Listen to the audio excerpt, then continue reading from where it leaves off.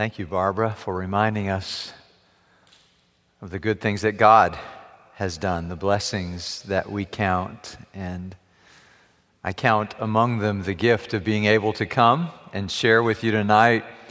I love the story of the mom who was trying to wake up her son and get him ready for church. And he said what perhaps some of our kids have said. He said, "I'm not going today."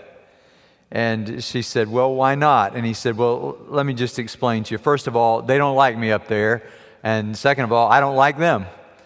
And she said, "Well, I understand, but let me give you two good reasons why you should go. First of all, you're 54 years old. And second of all, you're the pastor. So it's good to get to come and share with you tonight. And particularly when I hear of other churches and their struggles, I would just say to you, it's great to get to share here with you. And I wonder, what would we do if we were assigned to some obstreperous group of people and our job was to somehow minister to people who didn't want to be ministered to be like Ezekiel, who was sent to minister among the scorpions, as he is told. God predicts that it will be like that for him. I'm grateful for the joy of getting to serve you. And I'm reminded that for Titus, things must have been a little bit tough. And I want to open the book of Titus with you tonight and read just 3 passages of Scripture. We'll be looking, as we have as our custom, at the whole book of Titus. Tonight we're preaching one sermon on each book of the Bible, and we have made some progress. I have very little of my Bible left, and I want to make the most of each opportunity. So would you stand with me? And let's think together tonight about what is good. Let's think about what is good. Titus chapter 1, verses 1 through 4. Then I'll read in chapter 2 and chapter 3. Stay with me and I'll tell you when we move. Titus 1, verse 1. Paul, servant of God, an apostle of Jesus Christ, to further the faith of God's elect and their knowledge of the truth that leads to godliness, in the hope of eternal life, which God, who does not lie, promised before the beginning of time, and which now at his appointed season he has brought to light through the preaching entrusted to me by the command of God our Savior. To Titus, my true son in our common faith, grace and peace from God the Father and Jesus Christ our Savior. Chapter 2, verses 11 through 14. I'm just highlighting the passages in which I think Paul describes the gospel, which is the foundation of his letter and so many of his teachings. 2, verse 11. For the grace of God has appeared that offers salvation to all people. It teaches us to say no to ungodliness and worldly passions and to live self-controlled, upright, and godly lives in this present age while we wait for the blessed hope, the appearing of the glory of our great God and Savior, Jesus Christ, who gave himself for us to redeem us from all wickedness and to purify for himself a people that are his very own, eager to do what is good. I underlined that expression, what is good. These then are the things you should teach, encourage, and rebuke with all authority. Do not let anyone despise you. Now let me pick up in chapter 3, verse 3. We're just skipping forward a few verses. Again, these are sections of teaching upon which he builds his argument. And in chapter 3, verse 3, at one time we too were foolish, disobedient, deceived, and enslaved by all kinds of passions and pleasures. We lived in malice and envy, being hated and hating one another. But when the kindness and love of God our Savior appeared, he saved us, not because of righteous things we had done, but because of his mercy.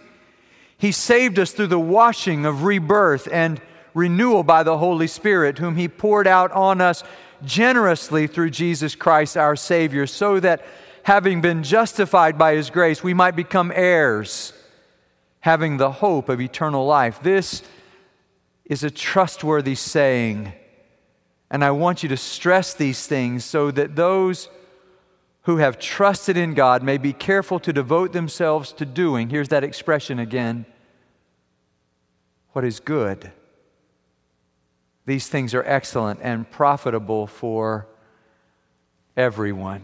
God, may the words of my mouth and the meditations of our hearts be pleasing in your sight, O Lord, our rock and our Redeemer. We pray in Jesus' name. Amen. You may be seated. Wouldn't you like a vacation to Crete? I mean, it sounds like it'd be a wonderful thing to do, just to go to the island of Crete and spend some time and relax and enjoy yourself.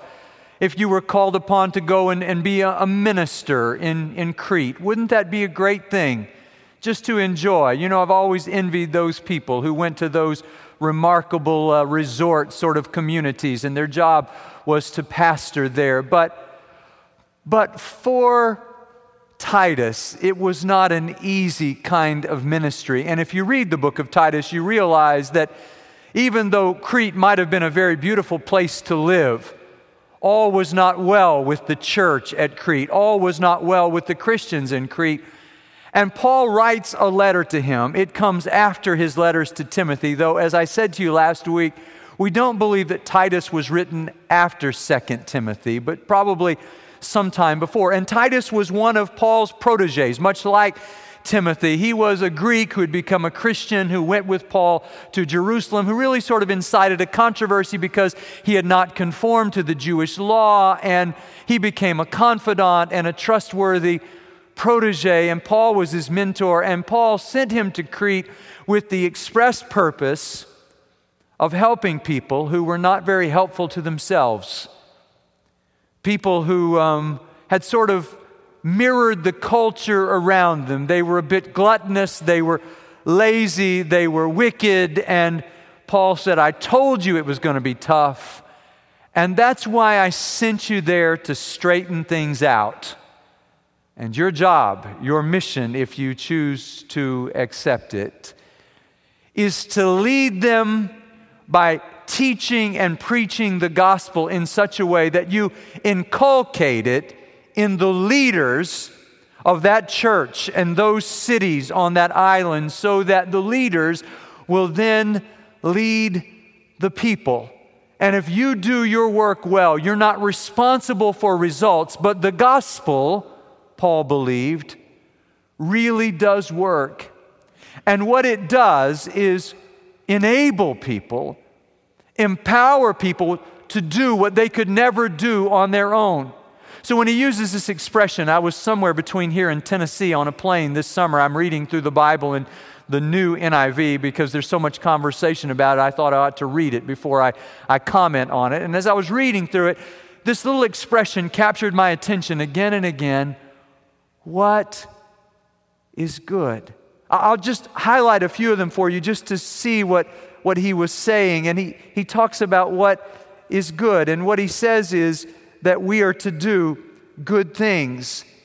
But he doesn't say, do good things in order to be saved. He says we do good things because we have been saved. So in Titus chapter 1, I was just reading along, and he's talking about those who are leaders, those who are elders. And he says they must love what is good in chapter 1, verse 8. Then in chapter 1, verse 16, he concludes that those who don't believe the gospel, they are those who are detestable, disobedient, and unfit for doing anything good. But if you're going to teach, he says the older women should teach.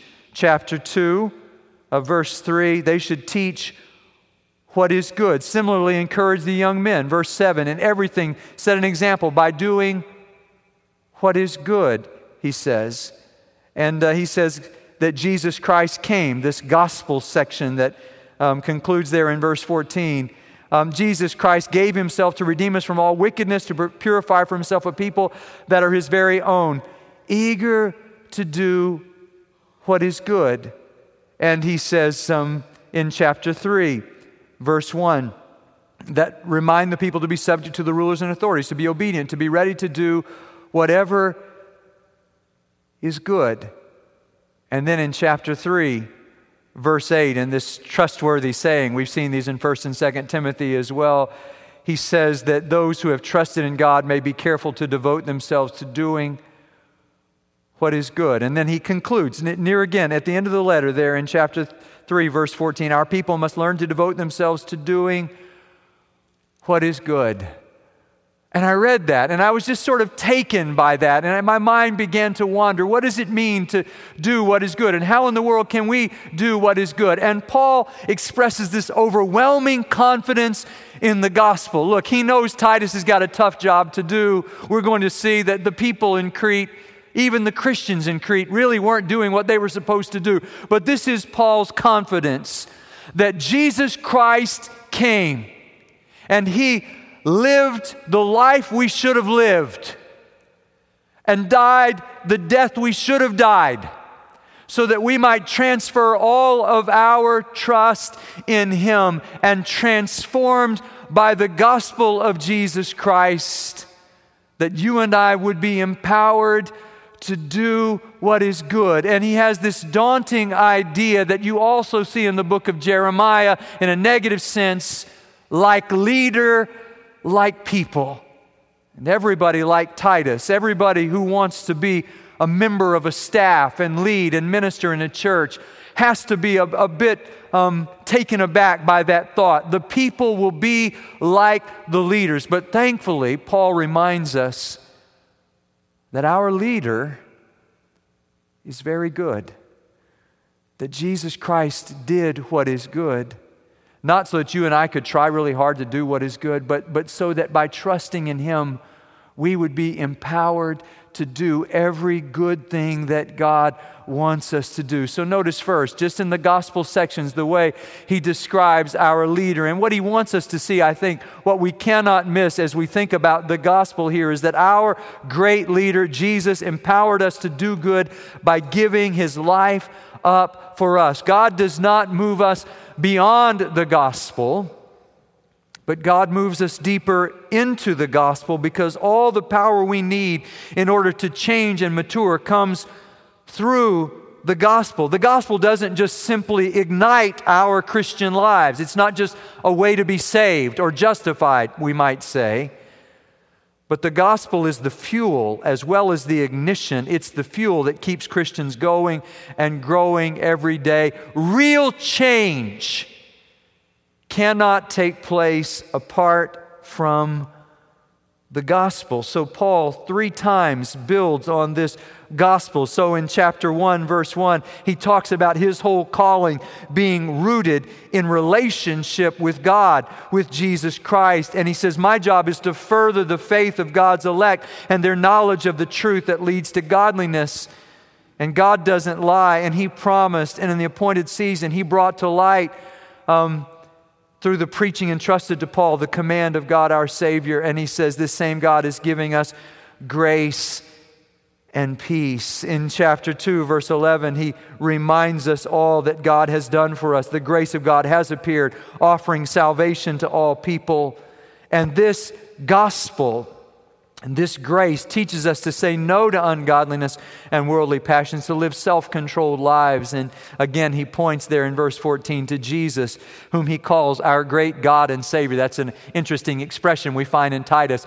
God our Savior, he says again and again. And he's talking about Jesus, the great God and Savior, Jesus Christ, who gave Himself up to redeem us from all wickedness, to purify for Himself a people that are His very own, eager to do what is good. And again in chapter 3, verses 3 to 8, he points again to the gospel and talks about the work of the Father and the work of the Holy Spirit and the work of Jesus Christ our Savior. And He has justified us by His grace so that we who have trusted in God might devote ourselves to doing what is good.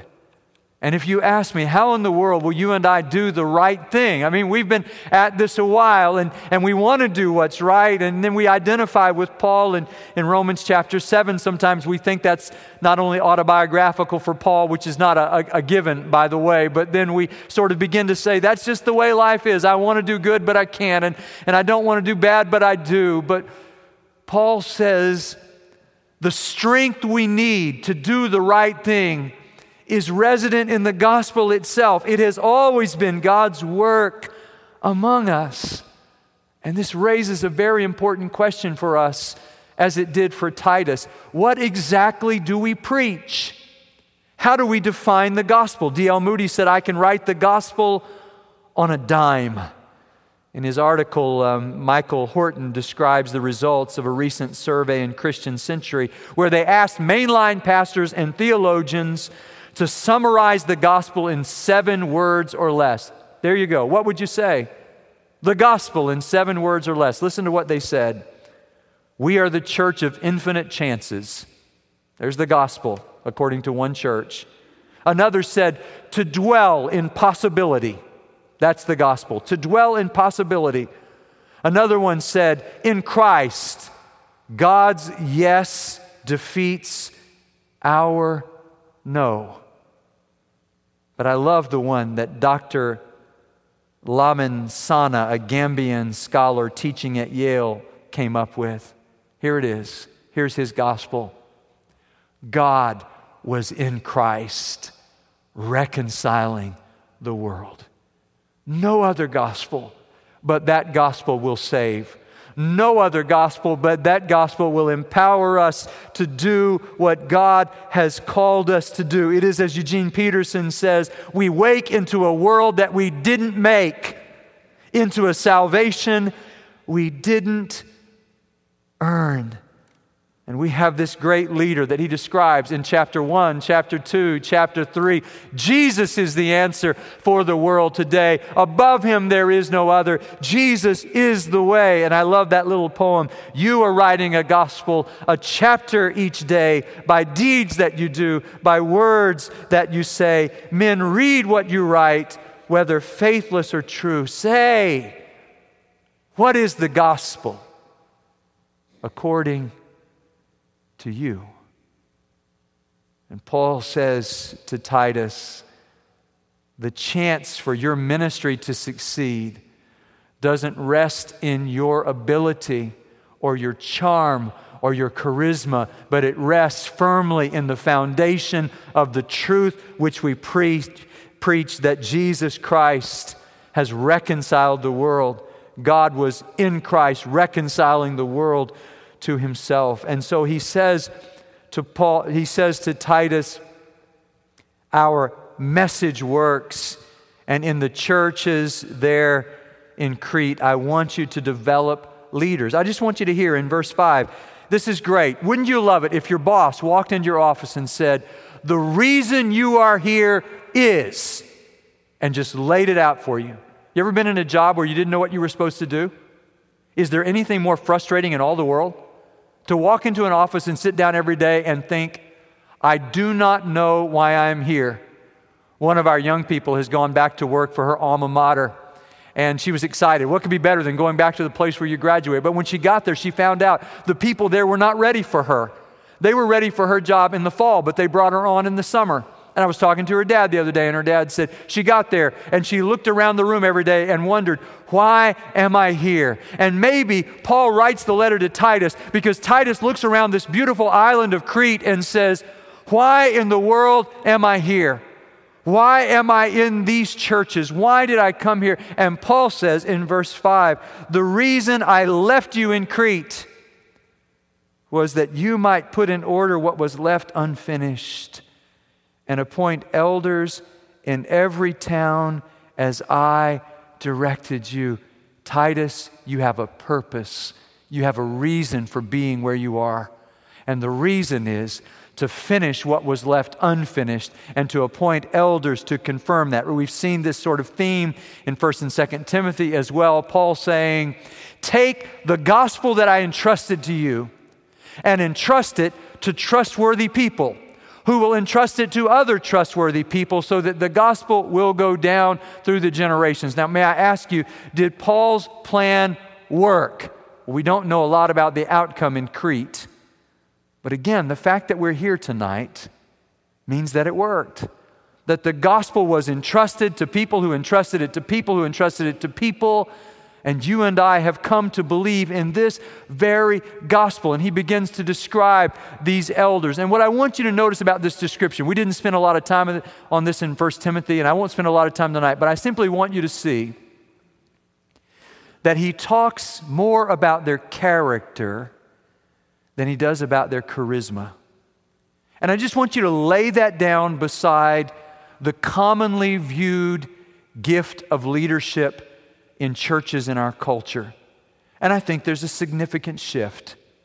Because for Paul, the elder, and by the way, this word elder, he even uses the word overseer a little bit further down in the passage.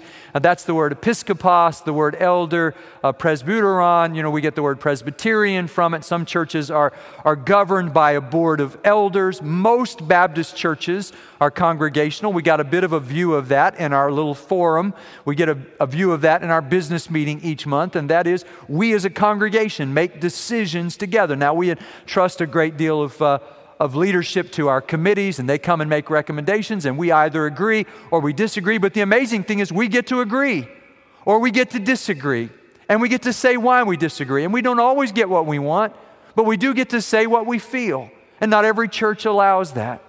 But in this church, there were elders. He uses the word overseers. You'll see in Acts chapter 20, in 1 Peter chapter 5, that these words are used by Luke in Acts, by Peter in 1 Peter. And he uses the word elder and shepherd and overseer, and he almost uses them interchangeably. Now, I may be minimizing the distinction there because sometimes it's a verb and sometimes it's a noun. But for us to say, well, there's an office of elder, and there ought to be an office of elder in every church today, and there's an office of bishop, and there ought to be a bishop in every church today, and there's an office of pastor, and there ought to be, is probably to overstate the level in those early churches of organization. But I think there were functions. That is, there were people who were elders, that were recognized leaders, and they had the job of overseeing the church's spiritual life, and they were shepherds. They weren't spit-shined, polished. They weren't. It wasn't about their charisma. It was about their character. And so he has specific descriptions of them. He says, the kind of person you would want for a leader. I'm hoping you won't be looking for a senior pastor anytime soon, but if you do, you might look at these things and just see what he says, that this person ought to be blameless and faithful to his wife. Their children ought to believe and not be open to the charge of being wild and disobedient. An overseer manages God's household, so he needs to be blameless, not overbearing, not quick-tempered, not given to drunkenness, not violent, not pursuing dishonest gain. Rather, he should be hospitable, one who loves what is good, who loves what is good.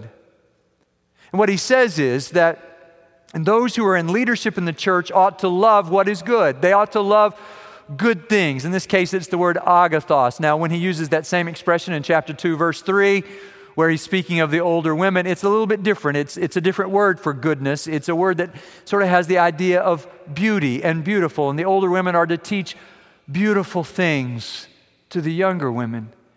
But what he expresses to us here is that anybody who leads God's people ought to be so transformed by the gospel of Jesus Christ that they genuinely love what is good. They want to do good. It doesn't mean that they're perfect. I don't think that word blameless means that. But genuinely, more than they love possessions, more than they love power, more than they love pride, more than they love prestige, they love to do what is good. I think it's what Oswald Chambers was talking about when he said, if you ever find a person who puts Jesus first, knit your soul to that person. If you ever find a person who puts Jesus first, who loves what is good, that person is qualified to be a leader in the church, somebody who loves what is good. And he'll go on to say, somebody who teaches what is good. We ought to teach what is good. And he goes on to talk about doctrine and the way that we teach. And he sort of contrasts there the reality that in verse 9, he talks about he must hold firmly to the trustworthy message as it has been taught, so that he can encourage others by sound doctrine and refute those who oppose it. Here's the truth about truth. It encourages those who love to do what is good. It also confronts those who are trying to do what is wrong. And so the one who's a leader, these leaders he's to appoint. So here's Paul's thought. We have a great leader, Jesus, who has given us a gospel that we entrust to leaders. And what kind of leaders are they? Well, they're people who love what is good. They are people who teach what is good. And so he will encourage both Timothy and Titus. Be careful what you teach. Make sure it accords with the gospel that I taught you from the beginning. I don't think he's dealing with fine points here. I love the fact that we read Micah chapter 6, verses 6 through 8. Did I get that right? Is that what we read tonight? Because last week in my benediction in the early service, some of you may have heard me, and I got it wrong. And I said it was Micah chapter 6, verse 9. Well, Micah chapter 6, verse 9 isn't about doing justice and loving mercy and walking humbly with God. And I couldn't help. I was just walking through the children's area. I come down from my office between the services, and all the children are gathered there. And one of the children was saying to his father, he was saying, "Shall we ever come back to this church, Father?" Because the pastor doesn't know the difference between Micah chapter 6, verse 8 and Micah chapter 6, verse 9. And it was a daunting moment for me. I shouldn't have just pulled it out of the air. I should have looked it up in the Bible so that I was sure. And, I'll never forget, years ago, you remember Paul and Dot Woodruff. Some of you remember them well. And I was telling the story of Wrong Way Regals, that poor unfortunate soul for Cal Berkeley back in the 1920s who picked up a ball and ran the wrong way on the football field. Had he not been tackled by his own man, he would have done grave harm to his team. He already did grave harm to his team. And I made the mistake of saying, and Cal Berkeley was playing against Notre Dame. And Paul Woodruff came up to me afterward, greatly disillusioned by me. And he said to me, "It was Georgia Tech, Pastor. It was Georgia Tech. It wasn't Notre Dame." And I say to my homiletics students at HBU, be careful that you get the details right. Because if they can't trust you about Wrong Way Regals, they can't trust you about anything. And the Apostle Paul is saying to Titus, you may not be right about the versification. And they didn't have football games back then. But be sure you're right about this, that Jesus Christ is the only way of salvation. He's the only way of justification. He's the only way for sanctification. He's the only one who can make us right with God, and the only one who can empower us to love what is good, to teach what is good, and beyond that, to live what is good. I was in one of our great Baptist denominational meetings years ago, and one man was nominating another, and he said, "You know what I love about this man?" He was talking about Winfred Moore, the pastor of my ancestral church, where my great-grandmother was a charter member, and Winfred Moore was a pastor to my grandfather in the latter years of his life, and let him do craft work with the children in Vacation Bible School. I've always loved Winfred Moore and his incomparable voice. And he was nominating Winfred Moore, and this is what Richard Jackson said about him. He not only loves the truth, Winfred Moore not only preaches the truth, but Winfred Moore actually tells the truth. And I thought that ought to be a requirement for those who are in leadership among us, that they love the truth and they teach the truth. But don't you see that Paul is saying here, it is assumed that we will practice what we preach. And I heard a preacher of enormous oratorical gift many years ago stand before a great assembly of people and say, "The world is sick and tired of preachers who say one thing and live another." And I watched within a couple of years that very same man with that golden voice and oratorical ability embody the very thing which he said was wrong. I am reminded of Calvin saying, as he approached the pulpit, John Calvin said, "It would be better for me to trip on the stairs and break my neck than to say one thing and live another. It's a high standard. We understand that. But James says, don't let everybody teach, because we're held to a higher standard. And Paul is saying, if you're going to appoint leaders, let them be this kind of people. And he turns again to the gospel. And he shows us, I think, the stark contrast between the people. He quotes Epimenides there in chapter 1, verse 12, and he says something that we might consider unkind. He says the Cretans are always liars, evil brutes, and lazy gluttons. And he's quoting now. He's quoting Epimenides, one of the philosophers who's describing Crete. And you and I might say that's a very unkind thing for Paul to say. The problem is, I don't think any of us know any Cretans. So it might actually be actually kind. They might even be worse than that. But Paul is quoting that to say that's the way they live. But here's the astonishing thing. And by the way, Christians don't expect non-Christians, do we, to live the gospel if they don't believe the gospel. We ought not to waste a lot of time on saying to non-Christians, why aren't you better than you are? How in the world would they be better than they are without Christ inside them, without the Holy Spirit empowering them to be sanctified? Now, we shouldn't be shocked when people outside the church live in ways that are absolutely contrary to the gospel. But we should be utterly astonished and amazed when Christians do and think that it's okay. And the Apostle Paul draws a pretty strong line here and says, I know the Cretans are that way. I'm just a little surprised that the members of the church are that way, having encountered Christ. Why would they do that? In verse 15, to the pure, all things are pure. You've always wondered where that came from. It's right there in verse 15. To the pure, all things are pure. But to those who are corrupted and do not believe, nothing is pure. And he goes on to say, look, apart from Christ, they're unable to do anything good. And so he goes on to talk about doing good for the sake of the gospel, and he sort of age stratifies it. Why? Why does he have a message for the older men and the older women and the younger women and the younger men? That's the order. And then the slaves. And the answer is, because Paul knew what we must know, that there are differences in generations. I was speaking with a consultant friend of mine recently, and I said to him, why is it that our youngest families are not interested in business meetings? And he talked about how that affects not only the church, but how that's evident in our culture in interesting ways that would not have been true 50 years ago.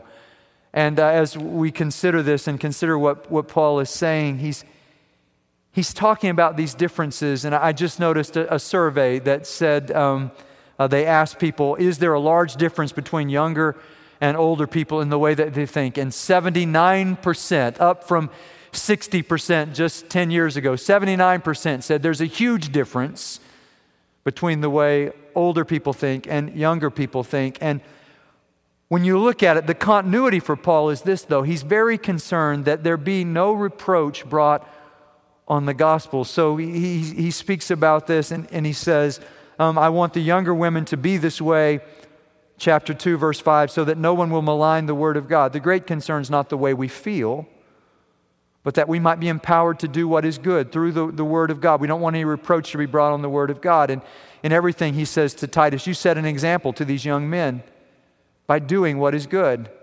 And when you do that and you live with integrity and seriousness and soundness of speech that can't be condemned, then those who want to oppose us won't have anything bad to say about us. He talks about the slaves, and we could wish that Paul would have abolished slavery in one fell swoop here, but he doesn't do that. But what he does say is that whatever station in life, whatever gear we find ourselves in every way, we want the teaching of our God our Savior, to be attractive to the world. And that won't happen unless we live what we believe. He comes back to the gospel again, and he says in chapter 3, verse 1, we're subject to rulers and authorities, to be obedient, to be ready to do whatever is good. So we don't slander, we're peaceable, we're considerate, always we're gentle toward everyone. And again, he talks about there was a time when we weren't that way, but Christ has changed us. So, verse 8, that we can devote ourselves to doing what is good. And he repeats that same idea. In the first little church I served, there was a man named Alvin Marek. I think I went to his house, he and Ann's house. I think it was the second Sunday that I was at that church. And many Sundays after that, he and I would go visiting in the afternoons. We would go to the nursing homes. We would go and share Christ with people. And then we'd come back to his house and drink a Dr. Pepper and sit in his vinyl resting places there in two recliners there and watch the Dallas Cowboys back before there were Texans. And we would sit there and think together. And whenever I would ask Alvin how he was doing, he had this expression that I never had heard before him, but I came to love in my years of serving that church. He would say, "I'm doing all the good." And he meant I'm doing really well. Things are good. I'm feeling well. I'm doing well. But he used that expression, all the good. Right before I left for sabbatical this summer, I got a call from his daughter and his son and his wife, and they said, "Alvin has passed away, and we want you to come and preach the funeral for Alvin." And I already had funerals lined up on several days that week. You remember that week this summer, Larry remembers 5 or 6 funerals that week, and it was terrible because they were in Rosebud, and I said, "I can be there and I can do it if you can put it in this window of time on this particular day." And they said, "Done." And so I went and I thought, what will I say about Alvin Marek? What will I say about a man who absolutely loved God, who did good everywhere he went? I remember one day I was at his house when a hurricane came through here, Hurricane Alicia, maybe back in '83, what was it? And it spun off tornadoes up there in Rosebud. That made it all the way up to Central Texas, and I was asleep in their prophet's quarters there where they allowed me to come and stay. And I heard tree limbs banging against the window. And that day, the tornado wreaked havoc on his farm. We didn't know it until we were eating supper and started smelling gasoline. And the tornado had knocked over the gas tanks over by his barn and ripped the roof off of his barn. And he smelled the gas and said, "I'll go and check." And he came back, and we finished supper. He never said a word. I said, "So everything was okay?" He said, "No, it did some damage." The next day, I saw the amazing damage that it did, but he was absolutely nonplussed by that. It didn't shake him in the least. One day he was at church. He was always at church early, and he was lighting the heaters on a cold day. And Melanie and I got there. We were either engaged or newly married. I can't remember. And he had a great bandage on his hand. And I said, "What happened to you?" And he said, he worked at General Tire there. And he said, I lost 3 of my fingers this week. And he said it so nonchalantly, I thought he was joking. I said, "No, you didn't." And he turned and said, "Yeah, I did." And I thought, how can a man be so unflappable? What makes him the way that he is? And my answer to that is Paul's message to Titus. He was the way he was because our God is the way he is. And he had progressed in his sanctification. He was becoming good. And you know what I said at his funeral? I said, "I know that Alvin is doing now what he's been doing for his whole lifetime. He is doing all the good because God had so transformed his life that the transition from this life to the next was not cataclysmic for him because he was so vested in the gospel and had so entrusted himself to the truth, and it had so saturated every part of his life that leaving here and going there for him was no big change because the gospel had changed his life. And I know that you know that Paul believed in the gospel, and he wanted Titus to believe in the gospel. I was just wondering if we do. I read about the government of China back in the mid-1990s. Their concern about a particular province, the Lahu province, the people in that area, strong addiction to opium. To overcome their weakness, they would go to their priests, not Christian priests, but to their priests, and their priests would require an animal sacrifice. And they were so addicted and strung out on the opium that they would steal their neighbors' cattle and pigs so that they could make a sacrifice to overcome their own weakness. And it was devolving into absolute chaos in that province. And the Chinese went in, the government went in, and they used all kinds of propaganda, and it wasn't doing any good at all. But they noticed that there were certain pockets in Lahu where that was simply not the case. They had the same access to the opium, but they weren't doing that. And when they did a closer study, to their chagrin, the Chinese government discovered those were areas where Christians were predominantly living. And so they did an unthinkable thing. In 1998, Chinese government had never done this before, but they went to those Christians and said, we're going to plant you in these other communities, and we want you to tell those people what you believe so that maybe they'll be changed like you were changed.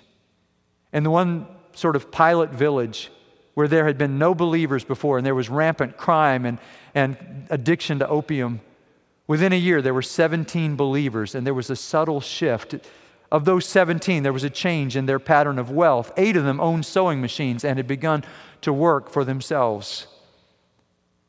By a year later, there were 83 believers, and the whole climate of that city had changed. And the Chinese government said, this works, and we'll have to do this in broader places. It was kind of embarrassing to them because they'd been resisting the gospel for all these years, but they came to the conclusion the only thing that would change people who were addicted to sin, like the people in Crete who had this bad reputation, was for the gospel to be planted in the hearts of a few people, so that then they planted that gospel in the hearts of a few more people until the gospel began to grow. And as the gospel grew, the culture would change.